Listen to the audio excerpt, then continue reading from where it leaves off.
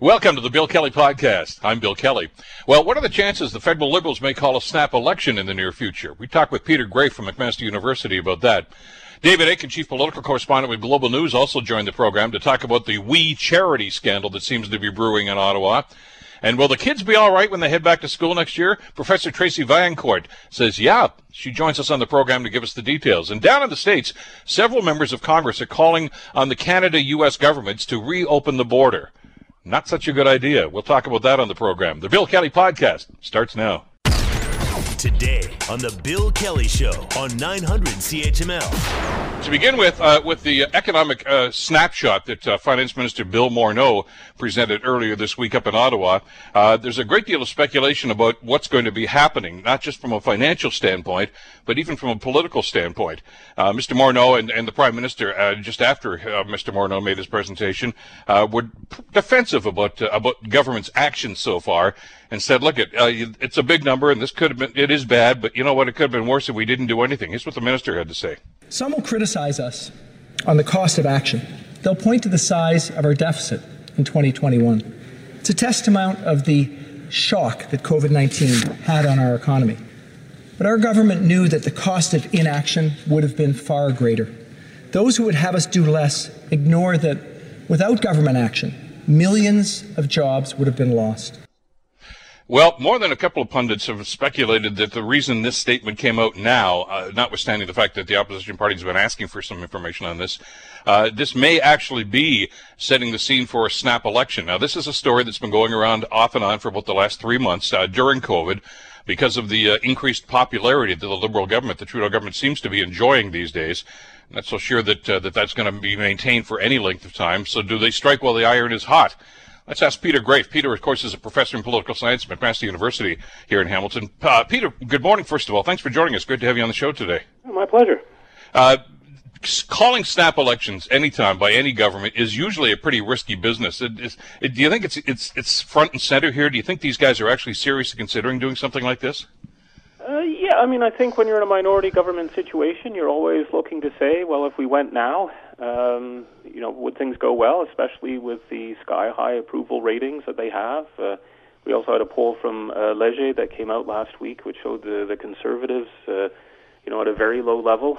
Even in their heartlands, they were losing support. So, in that context, I would presume the people around Trudeau would be saying, well, could we have an election now? Because the result might be quite interesting. It's an interesting scenario simply because of not just the popularity, as you mentioned, of the Liberal Party, but the Conservative Party, who obviously would be the number one challenger, you would think anyway, seem to be in really disarray. You're right. I mean, this is a party right now that seems to have an identity crisis. Obviously, we don't know who the new leader is going to be. It looks like it might be Peter MacKay, but you don't know that for sure. I mean, last time they did one of these leadership races, everybody thought Maxime Bernier was a shoo-in, and that didn't happen. So if you got the opposition is in bad shape like this, that's got to be awfully tempting for the Liberals to say, just let's go now. Yeah, I mean, I think, so there's a temptation to go, and then I guess the other side, on the other shoulder, right, whispering in the ear is the argument that, well, if you go when the Conservatives don't have a leader, there's a danger that they'll be seen as being unfair to them. Why can't you wait the extra month for them to have them? Another little voice saying, well, wait a second, a new leader usually gets a bump, and so it may be, maybe they'd be in disarray having just gone through a leadership race, but we haven't really had a chance to frame up why Aaron O'Toole or Peter MacKay is not, the leader for Canada. And I guess the third thing whispering in the ear is like, will Canadians punish a government for going to an election that really doesn't seem to be needed? We had one last fall. So how do you make the case that you need one in a context where Canadians in many ways are saying, well, we actually haven't minded the past 4 months where our politicians have acted more like grown-ups. They've criticized each other, but there's been less of the kind of pointless name-calling. And they're working to confront a pretty important thing that's worrying us, which is this whole COVID situation. So, I mean, I think that's the case against the election that presumably the Liberal strategists are also talking about, is that there might be a lot of skepticism, or, on the one hand, there's been a growth of popularity of Trudeau as he's dealt with the crisis, but in part because he's engaged as a statesman. But if he comes back and looks like a opportunistic politician, will people's dismay at that be so great that he's punished in a significant manner? That does happen. I mean, and we always talk about that. And I guess the example that more often than not we talk about in a situation like that, Peter, is the David Peterson government here in Ontario back in the early 1990s, who'd called an election long before he probably should have, looking, I guess, to solidify, his status. And of course, he got punched. I mean, they were ended up defeated. Bob Rae won that election, of course, and the NDP formed government here.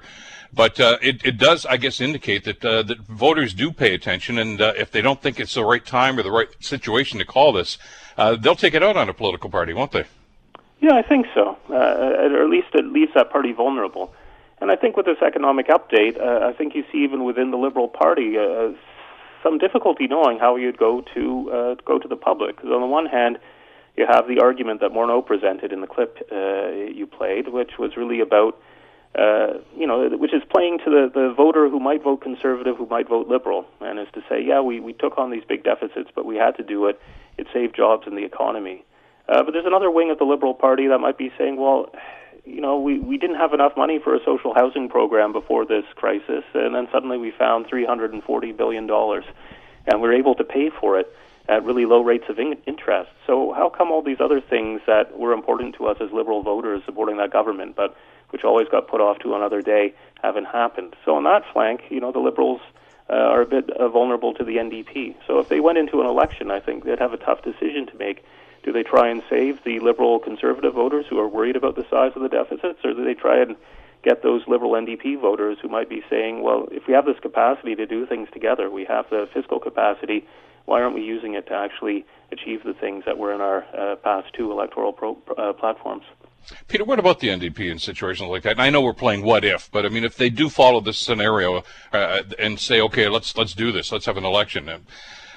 Where did the NDP stand on this right now? With Jagmeet Singh has had some time now as a leader, a rather high-profile leader for that matter. Do they have a foundation? Can they build on what they've done over the last couple of months? Yeah, I mean, I think the question whether they have the sort of financial means to fight a campaign might be a bigger one, but. Yeah, I mean, I think, they're able to point to things they did in the minority government, although whether Canadians actually agree with their argument that it was the NDP that made them happen around, the CERB and the extension of the CERB, those kinds of questions I think they could point to. They could also point to the unkept promise about doing something for Canadians with disabilities. So I think there's a way in which they could frame up that question. On the other hand, I think they've also... Mr. Singh's confrontation with the Bloc Québécois, I think, has also given him a bump in the polls. So I think there would also be space for the NDP to try and deal with the sense that maybe this Liberal government hasn't been moving quickly enough around some questions of kind of racial justice and policing. So, between the two of those, I think the NDP would be in a position where it would likely do as well as it did last time and have a chance for growth. What about Quebec? Let's talk a little bit about that, because it's always a pivotal area in any election, if in fact there's going to be one. And we talk about the NDP's growth in Quebec, and of course that kind of dissipated considerably after Jack Layton passed away, much to the angst, I guess, of Tom Mulcair. The Conservatives are having some trouble getting some foundations in Quebec as well. Where are they right now, and which way would a province like Quebec go if in fact we were going to have an election? Well, I think it would remain a wild card. I mean, you're right. The Conservative levels of support are, lower than they were even at the last election. This leadership race of two candidates who really don't seem to have a great command of French and for whom it doesn't seem to be a great priority haven't done a lot to convince Conservative Quebecers that the Conservative Party is the place for them. So, if we were to have an election today, I think it would be pretty strongly between the Liberals and the Bloc. And probably would get a result not much unlike the one we got a year ago in the election. I mean, I think you can see that in the Bloc, even when this me to we thing comes up. We saw Blanchet asking that demanding that Trudeau step down and Freeland replace him until the situation was kind of made clear. Again, that seems to me an indication that the Bloc, wants to punish the Liberals, but they don't really want an election, right? They aren't calling for the immediate fall of the government, in part because I think their feeling is the best they could do in an election would be a repeat of a year ago. And there might be a chance that either the Conservatives or the NDP catch fire, if people were fed up of just, another election, not still the Bloc, maybe there'd be space for either the NDP or the Conservatives to come back. and then you have to wonder about Ontario. And I guess one of the subplots of the last federal election was the almost urban-rural split within the Conservative Party. But just seemed as if in big cities, people just were not enamored with Andrew Scheer and what the Conservatives were offering in a situation like that. Has that changed at all? At the moment, I don't think so. I mean, you know, the 905, where they would need to make gains and where they went down a bit last time, you know, there's a lot of people who realize that their jobs evaporated overnight and they needed the government to help them. And so when a Conservative government comes out and says, well, they're lazy or they don't have work incentive, I don't think that really works for them. I think the opening does come around this question of kind of the fiscal capacity. And so there, right, if the Conservatives are effective in making it seem like Canada can't afford this, or that the Liberal government spent indiscriminately, there's a kind of a swing voter that might go back to the Conservatives in that situation. But, you know, again, on a number of other issues, you know, around the environment, carbon tax, firearms, you know, there's a number of issues where in this Conservative leadership race we see, you know, a same discourse, one that I don't think actually works well with the Conservative voter in the suburbs of the GTA who don't want guns. They want, you know, security and law and order, you know, and aren't really looking, you know, want to do something around the environment rather than doing nothing. And so on those things, it's hard to see the Conservatives having a lot of growth. One of the other areas that I looked at, Peter, that I think probably is on the other side of the ledger here that says, no, there's probably no way they're going to do this. It's summertime. We, as voters, don't tend to like having elections in the summertime, do we? I mean, we're busy doing other things, especially this year.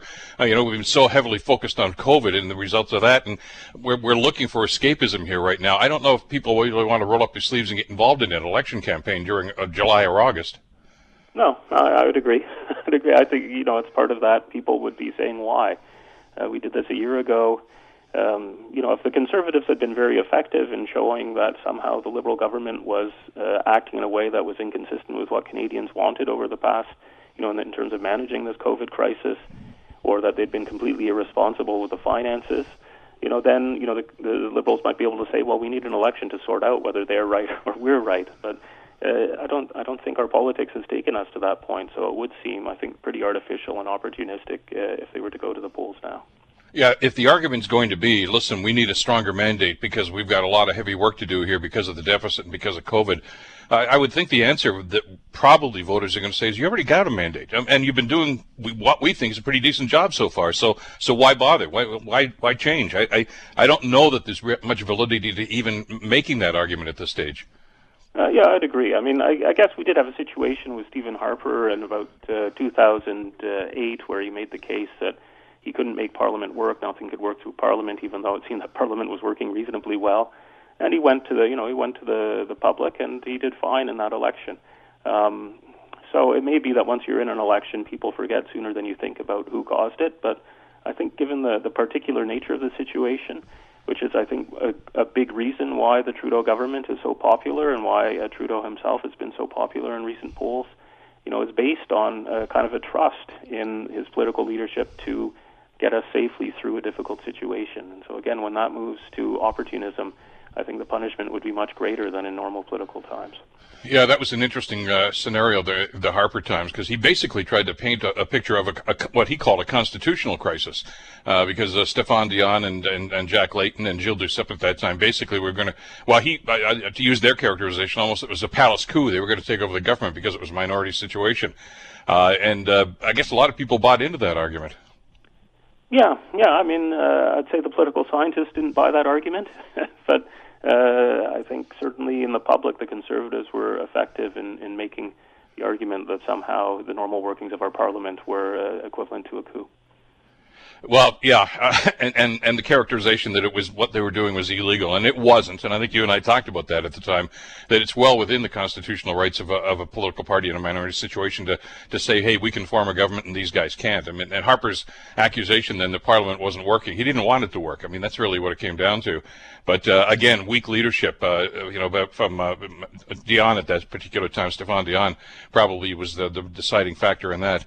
So I just notwithstanding what I'm seeing on social media and some of the rumblings we're hearing out of Ottawa, I'd be very, very surprised if the Prime Minister decided to take a leap and decide to go to the polls in a situation like that. But just, you mentioned one other thing that I wanted to get your perspective on. We are going to talk about this a little bit in a couple of minutes here, the We Charity situation that's going on here, which seems to be evolving. There seems to be a new element to it almost every day. And some people are trying to draw a parallel between this and of course, the other scandal that happened in the last election, of course, with the financial scandal about the Prime Minister getting involved in judicial decisions in situations like that. Is this thing going to stick with him, or is this a summertime thing that people aren't paying much attention to? Well, I think it's a summertime thing that people aren't paying much attention to, but a bit with similarly with Stephen Harper, where each case of kind of secret dealings or trying to limit oversight in terms of what the government was doing, I don't think harmed him that much. But over time, it became a bit of the sense that this was a closed government or a government that was hiding from the public eyes. And I think in Trudeau's case, there's this idea of him being just a bit too close with his friends, not following the proper procedures, and and feeling that if he decides something is right, it should be done regardless of what the rules are. And so, I think in that sense, it feeds that narrative. And so it's probably not going to be a big thing that lasts. There will be a bit this summer. There will be a bit when the Ethics Commissioner's report comes out. But again, I think it builds on the kind of what wears down a government over the years.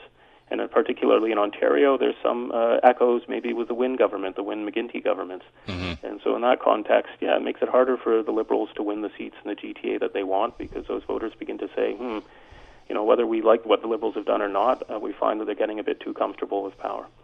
Peter Graefe from McMaster University Political Science Department. As always, Peter, thanks so much for this. Have a great weekend. We'll talk again soon. All right, thanks. Take care. You're listening to the Bill Kelly Show podcast on 900 CHML. What's going on with the We Charity situation over the last little while? You may remember that when the government announced this student assistance program, they also announced that the We Charity was going to be delivering that program for them. There was no competition for it, no bidding as to who was going to do that. And that's a great deal of angst, so much so that, of course, the We people actually backed off and said, we're not going to get involved in it anymore. But it hasn't gone away. Notwithstanding all of the pressure that he's been feeling, Prime Minister Trudeau is still justifying what he said. Here's what he had to say earlier this week.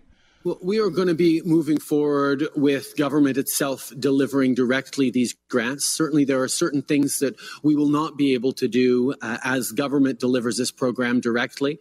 Reaching out to actively search and pull in volunteers was something that the We organization could do because of its extensive network and practice, as well as support in training and onboarding volunteers so that smaller organizations, for example, could ensure that we're giving the best possible experience to Canadians. That was something that we was ready to do, that government isn't necessarily best positioned to do. But we're going to continue to work with partners across the country and within government to make sure that these young people who've been stepping up right across the country at a time of COVID, but year in, year out, to try and contribute to the well-being of their community and their country, continue to get those opportunities to make a difference in their communities. Yeah, but thank you, Mr. Prime Minister. But the concern here, of course, is that there seem to be some pretty strong ties between the Trudeau family and the We Charity. His wife, of course, is a goodwill ambassador.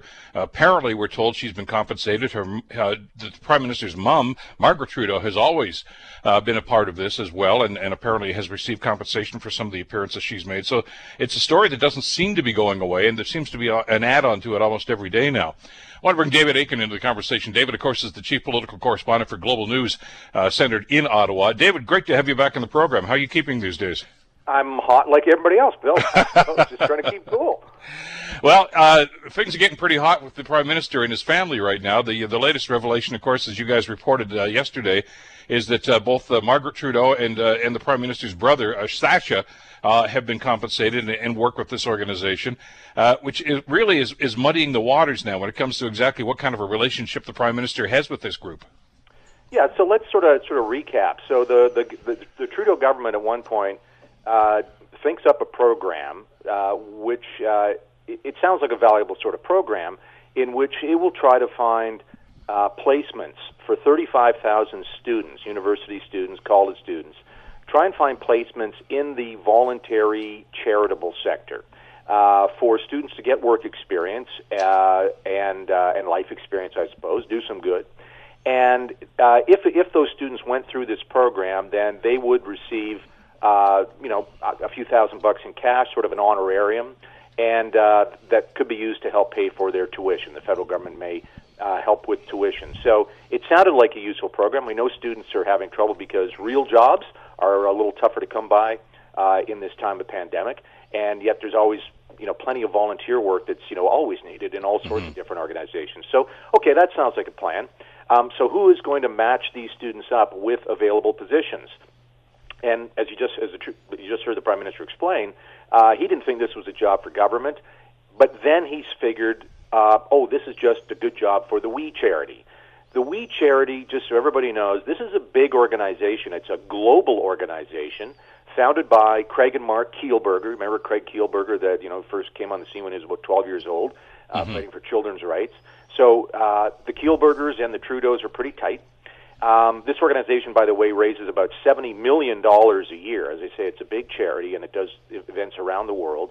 I was once when I was covering one of Prime Minister Trudeau's visits to Europe, he headlined a WE event in Germany, filled a stadium of 18,000 kids, and he co-headlined with Coldplay, the band, which I understand is a pretty popular band.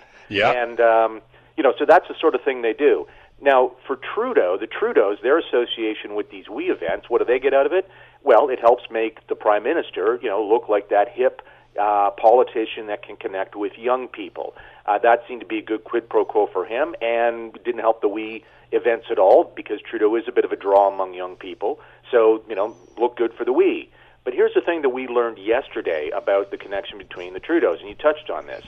Margaret Trudeau earned about $250,000. That's a lot of money for anybody. Earned about $250,000 in speaking fees at WE events, and that was over a period of time, but includes the time when Trudeau was Prime Minister.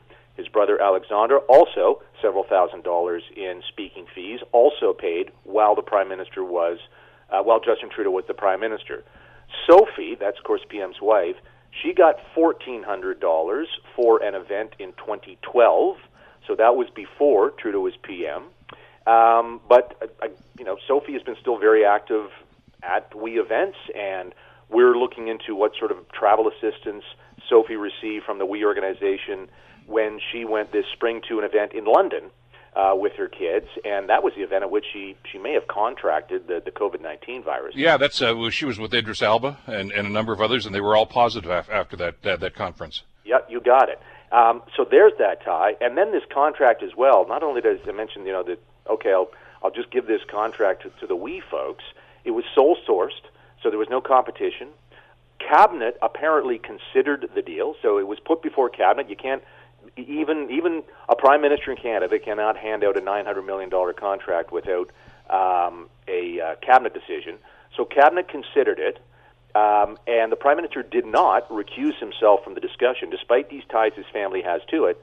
The Prime Minister did not recuse himself from the discussion, did not apologize for that either when we asked him about that this week. And then we got the deal. What does we get out of that? This $900 million goes to we for them to distribute to students. So they're taking in $900 million. They're supposed to hand out the $900 million to students. But we would have been paid about $20 million for their effort. Which is, that's pretty good for the WE organization, which also, like a lot of other charities, is kind of down right now because it can't do fundraising because of the pandemic. So this looked like a lifeline to WE for it to save some staff because their buddy Justin Trudeau was going to give it basically a $20 million contract. End of the thing, you're right, the deal became too hot to handle for WE certainly, but almost everyone involved, and WE said it withdrew. The Prime Minister said it was a mutual decision, but right now we're back to the government trying to figure out how to deliver this program for students. Remember that at the end of the day, we got 35 students kind of hoping for something here. Immense confusion right now. There's jobs on a federal government website that are being advertised that don't exist, and we're really not sure when the bureaucrats are going to have this program up and running. So big mess for the Prime Minister, big mess for students, big mess for WE. Exactly, and I don't know if anybody's actually pointing the finger at we. I mean, it's as you said, David. They've been around for a while now. It's a reputable organization. It's and by all intents and purposes, of course, and by all accounts, has done some pretty good work. The crux of this that has bothered me, and I know you've talked about this when you're reporting, is the sole sourcing aspect of this. I mean, this sounds, again, as you mentioned, not a bad program. That's a pretty good idea. Good thing for students to get a few bucks towards their tuition and get some volunteer hours in. But you, as a government, you can't simply say, I'm going to give this to this company here without some sort of competitive bid process. And they didn't even seem to entertain that idea. Right. And in fact, there has been some reporting that our friends at the Globe Mail did looking at trying to ask the question, was, in fact, we the only organization in Canada that could have delivered this program? And remember, their function would have been matching up students to vacancies and volunteer groups. And the Globe and Mail's reporting on this, they talked to a lot of people in the charitable sector, other organizations who probably could have done this, who all said, not really, we's never done anything like this before. The We organization doesn't have a network in Canada to be able to, call up this charity, that charity, and whatever. That's not the way that the We charity operates. It's a different kind of operation. It's more global and international focused than national focused. And so, again, according to Globe's reporting, there was a lot of charities that were putting their hand up saying, we could have done this program. In fact, we probably could have done a better job faster. So the We program, when they first started, we was having to establish a network, essentially, among other charities here in Canada, whereas there are existing charities in Canada already have that network. So, again, this goes to, I guess, the Prime Minister's judgment, and I got to tell you, it goes to Cabinet's judgment. And now there are some serious questions for the members of the Cabinet who are supposed to be stewards of the public purse. Did they know, did Cabinet members know about the connection between, the financial connection between the Trudeau family and We when they basically rubber stamped the Prime Minister's decision to sole source this contract? Because then that puts into question, Chrystia Freeland's judgment, Bill Morneau's judgment, Marc Garneau's judgment, you name it. Did nobody in that cabinet stand up to the PM and say, do you really think this is a good idea, sir? And where was his own staff and lawyers in the PMO to say, you don't see the problem in this one, PM? And this is not the first time this has happened, Bill. When I say first time, we've got an ethics investigation again. This is the third ethics investigation of Justin Trudeau's behavior while he's been Prime Minister. And the common denominator in each one is no one around Justin Trudeau stands up to say, buddy, there's rules, and you got to follow them. And he's been found twice to have broken rules, and he's up a third time. And I can't see how he's not going to be found that he's once again violated Canada's ethics laws.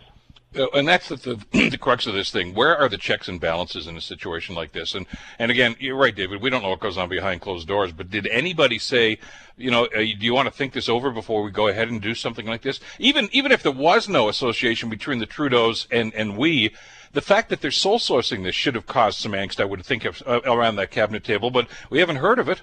Nobody seems to be owning up to it. That's right. And sole sourcing is, it's an appropriate way to procure something if you're darn sure that there's nothing else. I think, and in all my years here in Ottawa, the single biggest successful sole sourcing contract was the Harper government. In its early days, it had committed to purchase and modernize our Air Force with what's called strategic airlift, long distance airlift, and we went to Boeing and bought 4 C-17s. And other air manufacturers try to claim foul. Oh, we got something that can help you move stuff around the world. But it turns out there really isn't anything that matches the C-17 to get, say, a tank from Edmonton to Afghanistan. And so we bought 4 C-17s, and we got them at a good price. The government was clear on why it was doing the sole source contract. It was all transparent above board. No one in the government had any financial connections to Boeing. That's kind of an important point too. And the government successfully negotiated a significant sort of domestic industry support from Boeing. So that is the only one that I know of that worked well for a sole source contract. Often they end up not working well because there is a competitor out there that puts her hand up after the fact to say, we could have done that contract, why didn't we bid? And in this case, yes, there were some charities that could have done this work, And in fact, they say they could have done it better than we. And they're in, the statement that the Prime Minister made when all of a sudden, this thing started to come to everybody's attention was that this is the only organization he knew of that could do this. But as you've reported, they don't even do it. We does not do this sort of thing. So it smacks right now of favoritism in a situation like this. And there's a number of questions. I mean, where's the program now? Is the government going to try to do this program themselves now? Is that what's going to happen? Yeah, we don't know, and that's one of the tasks I'm going to pursue today is trying to get a sense of where this program stands. Again, I'm obviously interested in the politics of this. I'm a political reporter, but we're also interested in the 35,000 students who may have been saying, "Oh, this is going to help me out. I've been at home. I'm trying to figure out something to do that can, look good on my resume and maybe put a couple of bucks in my pocket. This sounds like a great program. When's it going to start? No idea." And that's a real shame of it too. Mr. Dion has said that he is going to be investigating once again, as you say, for the third time. And there's a great political cartoon. It was in one of the Ottawa papers, wasn't it, David? Looked like the Prime Minister going to the principal's office, and obviously it's Mr. Dion, and they're saying, "You again?" A problem child sort of a situation. Any idea as to how long this is going to take to investigate, and when the Ethics Commissioner might actually issue a report on this? No, and Dion is relatively new. I guess he's probably a couple of years in. Just to recap, greatest hits of Trudeau's ethics violations. The first one was that famous Christmas trip to the Aga Khan's island in the Bahamas. Got a free trip to the Aga Khan. That one took about took about a year and a half to get done. Then there was the investigation into, what he did or didn't say to Jody Wilson-Raybould over the SNC-Lavalin issue. That was Dion's report, and it was back within 6-8 months. So we'll see. It's Mr. Dion will want to interview the various participants in this. They're all in town. It's not like the Aga Khan where some people were out of the country. He should, seems to me, be able to sort of, maybe wrap this up sometime, hopefully by the fall. Well, we'll be watching for your reporting on this on Global National tonight and in the days ahead. David, as always, thanks so much for this. Stay cool, and we'll talk again soon, I hope. Okay, cheers. Take care. David Akin, of course, Chief Political Correspondent with Global News, and he'll have an update on that tonight when Global National comes on with Donna Friesen. You're listening to the Bill Kelly Show podcast on 900 CHML. Speaking of COVID-19 and the impact it is having on so many different facets of our lives, including education, there's a fabulous piece that was written by Tracy Vaillancourt called Academically Speaking, the Kids Are Going to Be Okay. And this, of course, is addressing some of the concerns that parents have about going back to school in September, if in fact they are going to be going back to school, to the bricks and mortar of school. Because of the closure that happened late last year, of course, in the school year, there was an awful lot of pressure put on parents to try to pick up the slack with that education process. And there's some concerns about the quality of education with kids. So to that point, we're so pleased to welcome Tracy Vaillancourt back to the program, PhD, Professor at Tier 1 Canada Research Chair in School-Based Mental Health and Violence Prevention, also the Faculty of Education at the University of Ottawa. Tracy, thank you so much for the time. It's great to have you on the program today. Yes, hi, Bill. Let's talk a little bit about what's happening with the education system right now. And like I say, I talked to an awful lot of parents who are, quite frankly, Tracy, are pretty stressed out because they say, look, I can't teach. I mean, I do what I can like this, but I'm worried about the quality of education my kids are going to have as long as COVID is around right now. Is that a legitimate concern here? It is and it isn't. So this is what actually motivated me to write this with my colleagues, is I've heard from so many parents, they're worried about a lot of things. This is just one piece of a larger, more complicated story. But they're worried about the quality of instruction that they were giving to their children at home and how it caused a lot of problems in terms of, managing their relationship and the like. And the truth of the matter is, for most kids, they're going to be okay academically. Like, parents could just give up teaching their children. We can, pause for a little bit longer even. And I don't think that most kids are going to take a hit academically on this.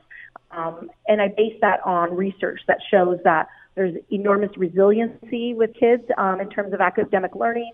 There's no real sensitive period, so they don't have to learn, reading in grade 1. And if they don't, they're not destitute for life kind of thing. So that's kind of where this was coming from, was just trying to give parents some breathing room and getting them to understand that, the expectation it should no longer be that they're teaching their kids at home, even if we don't go back formally in September like we used to.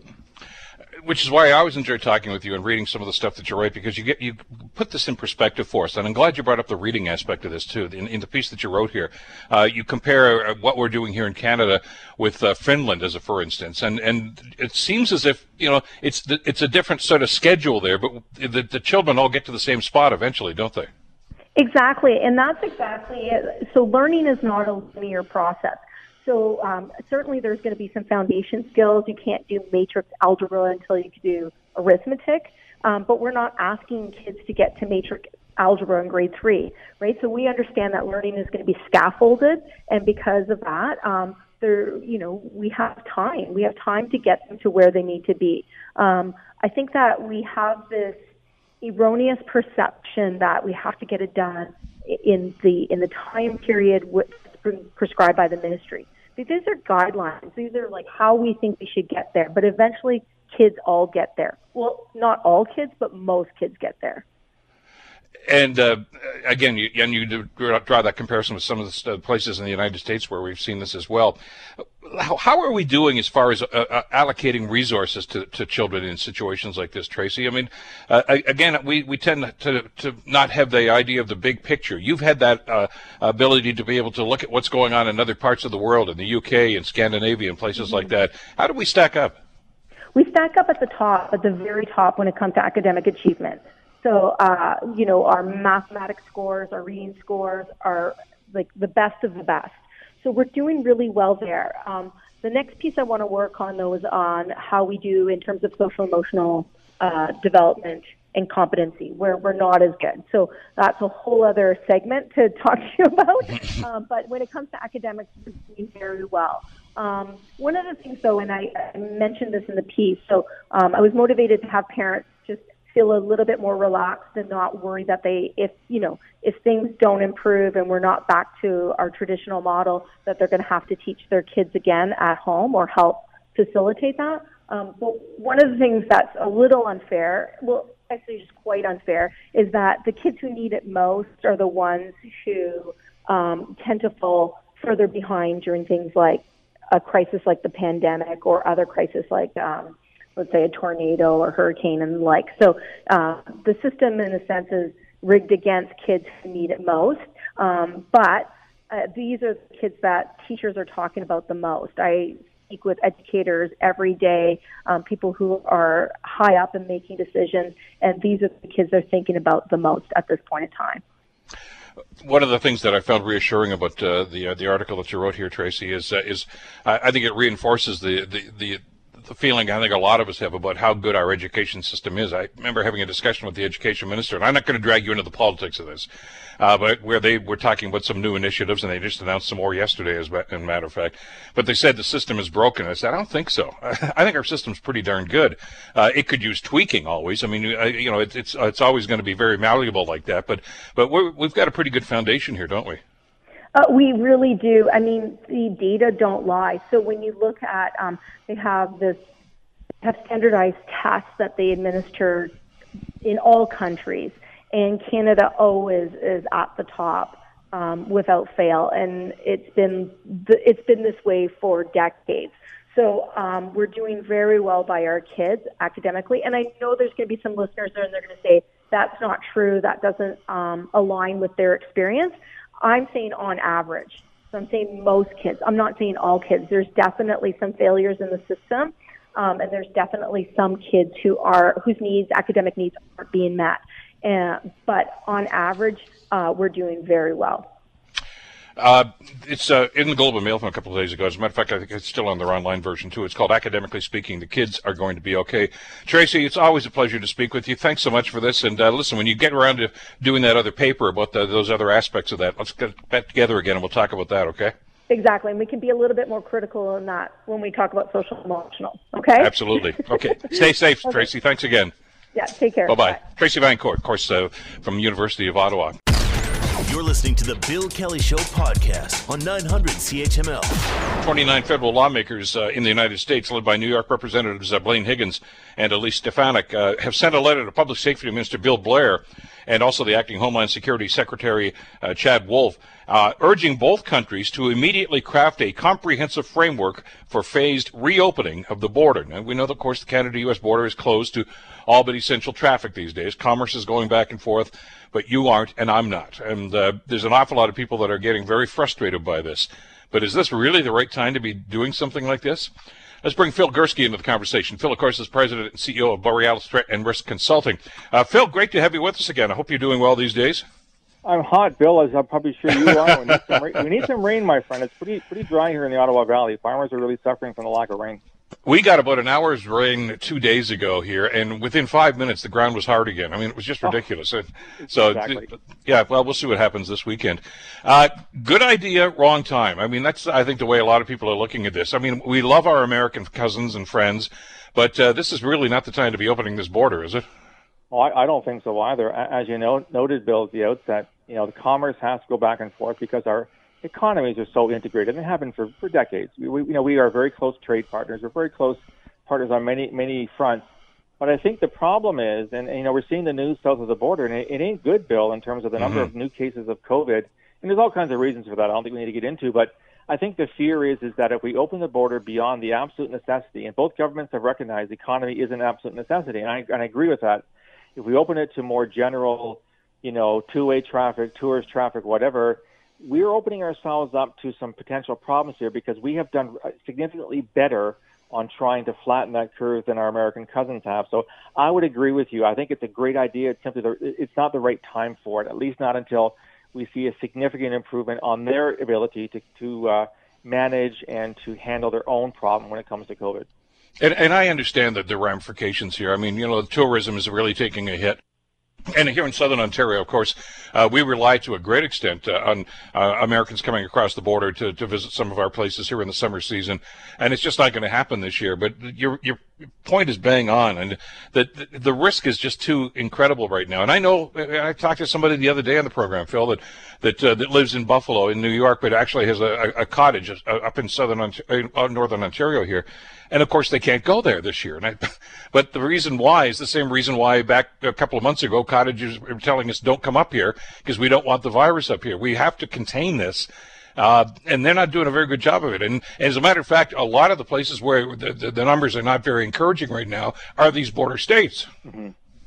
Yeah, you make a good point. And, it's funny you talk about the cottages, Bill, because I have a cottage, too, about 2 hours sort of northwest of Ottawa. And we respected the restrictions at first because, these small towns have been, mine's in Renfrew County, and these small towns have done well. They haven't had the surge in cases that the big cities like Toronto, Hamilton, and Ottawa have had. And yet we're slowly easing up. I've been at my cottage a few times. We're taking precautions, but they're now welcoming the regular cottage owners. Can you imagine the influx of American cottage owners across the border, some of whom may be, in fact, be infectious? The hospital in the small town near where my cottage is simply couldn't handle a surge in COVID cases. So I think that it hurts. And I'm born and raised in London, so I get the whole tourism thing in southwestern Ontario. But it's simply we have to be very, very careful now. And we're going to take a hit, and the hit will go on for a little while longer. But I think it's a hit we have to take to protect ourselves for all the reasons that you and I have been mentioning. The Americans simply haven't got a handle. They're not controlling their problem. And in fact, it seems to be getting worse, not getting better. This is exactly the wrong time to be opening the border to greater two-way traffic. And I understand there's going to be some political pressure in a situation like this, but the part of the problem, I guess, with some of the spiking we've seen in the States in the last couple of months, especially, Phil, is the fact that they've tried to do too much too soon, and they haven't taken all the precautions, and they seem to have thrown caution to the wind. Vis-a-vis face masks, social distancing, and things of this nature. I think we've all seen some of the pictures of people on the beaches in places like Michigan and Wisconsin and places around the Great Lakes. I don't see that going on to the same extent in places here in Ontario where we are right now. It's frustrating for all of us, I think, to batten down the hatches such as we've had to do since March, but this just seems to be ill-timed. And I know this is an issue not just here in Ontario, it's right across the country. I know the BC government and others have weighed in on this too, and urging our federal government to simply say, look, we just can't do this right now because of the pressure it's going to put on our healthcare system. Absolutely. You make a really good point about how Relatively, as I mentioned earlier, relatively we've done better than they have. And, chalk it up to the president, chalk it up to this American notion of individual liberties and freedoms. You can't tell me what to do. Don't tread on me, all that kind of stuff. For whatever reason, Bill, and there are those that wouldn't agree with me, but we seem to be better at listening to the kinds of advice we're getting from the public health officers. And, the governments, too, have done fairly well. I mean, I'm personally not a Doug Ford fan, but I got to tip my hat. He's done fairly well during the crisis, as have most of the premiers and most of the federal officials. And I think Canadians get it, Bill. I think they get that this is an extraordinary time that calls for extraordinary circumstances. And for whatever reason, our friends south of the border, a lot of them don't get it. And what's making it worse is that you have senior officials like governors, other local politicians who are ignoring the advice of scientists, ignoring the advice of public health officers and doctors. And as you said it very aptly, they opened up far too soon and far too broadly, which is what's accounting for the rise. We're not doing that, and I don't think we want to do that. And that brings us back to the question of what we're talking about. We don't want to let in a bunch of people who could, in fact, be infectious to infect us. So, yeah, the hardship's going to go on, Bill, for a while longer, but I just don't see a plan B here. I think we have to stay the course. Because with every passing day, Phil, we just seem to get more information about this, and it's a little daunting when you hear some of this stuff about people that are asymptomatic and may not even look like they have the virus, but they're still carrying it. The U.S. topped 3 million infections on Wednesday of this week, and by the way, they were at 2 million a month ago. It took them 1 month to get another million infections, and that's frustrating to see that sort of thing is happening right now. And what I find encouraging about this here is not only has the Minister Freeland suggested that, well, thanks, but no thanks, we can't really do this right now. The polling I've seen on this, Phil, from right across the country seems to indicate that an overwhelming majority of Canadians agree with the government to keep the border closed until these guys get their stuff together and get their act together when it comes to COVID. Exactly. And like I said, I think we get it, Bill. And it is tough, not just for the tourism industry, but, we have friends in the States. We all have American friends. We've been neighbors and friends for the better part, more than 2 centuries now since we burned their White House. We won't mention that. But, we are partners in so many ways. And it is difficult for us to say, we love you dearly, but we just don't want to see you just yet. That day will come. I mean, this isn't going to last forever. How long it's going to last? If you knew that, Bill, I'd buy a lottery ticket today because you're going to become a gazillionaire tomorrow. Yep. But the fact is that we've got to play our cards very, very carefully here, take a sort of a temporary economic hit for economic gain down the road, and that's not going to be easy. And I'd hate to be the guy who runs the tourist shop in Leamington, whose business relies almost exclusively on American visitors, but I just don't see that there's an alternative. And you got to tighten the belt a little bit longer and just stay the course and see this thing through. Some of our best friends at our place up in Blue Mountain are Americans, and it's hurting me not to see them because we just have a great time every year. But they simply can't come across the border, and we talk all the time, back and forth, emailing and phone conversations and everything, and it's very frustrating. But they live in California actually for a good time of the time, and they understand the reality of the situation because that's one of the states, of course, that's really been hard hit by this whole thing. And it's going to take a while for these guys to flatten that curve and to do what needs to be done in situations like this. So I don't know what's going to happen. And, it's one of those things where you think, gee, I wish they could, simply because you want to see folks. And I've got relatives and friends that I'd love to have over, and I'd love to go staking. I mean, who's traveling anywhere this year? You'll go to your place up north of Ottawa.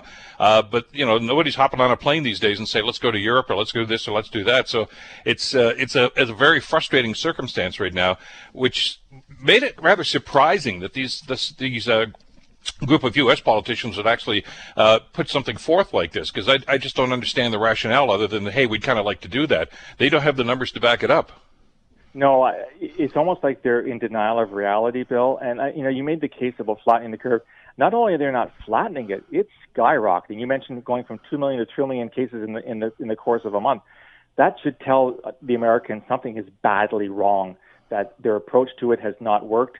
It's not working. They've got to, get their ducks in a row and figure out how to do this, because a lot of countries, and Canada's one of them, we have done fairly well. It's not perfect, no, but I mean, here in Ottawa, we're down to some days no cases, most days just single-digit cases. So what we're doing is working, and as I said earlier, I think we just stay that course and we don't give in to the pressure. And as to why governors and other people in the U.S. government are making this request of us, it's politics, Bill. Yeah.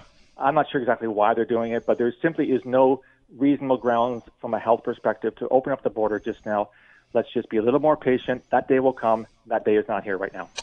Phil Gurski, security expert. As always, Phil, thanks so much for this. Always a pleasure talking with you. Stay well, and we'll talk again soon. You too, Bill. We'll talk soon. Bye-bye. Take care. The Bill Kelly Show, weekdays from 9 to noon on 900 CHML. The Bill Kelly Podcast is available on Apple Podcast, Google Podcast, or wherever you get your podcasts from. You can also listen to The Bill Kelly Show weekdays from 9 till noon on 900 CHML. I'm Bill Kelly. Thanks again for listening. And don't forget to subscribe to the podcast. It's free, so you never miss an episode. And make sure that you rate and review.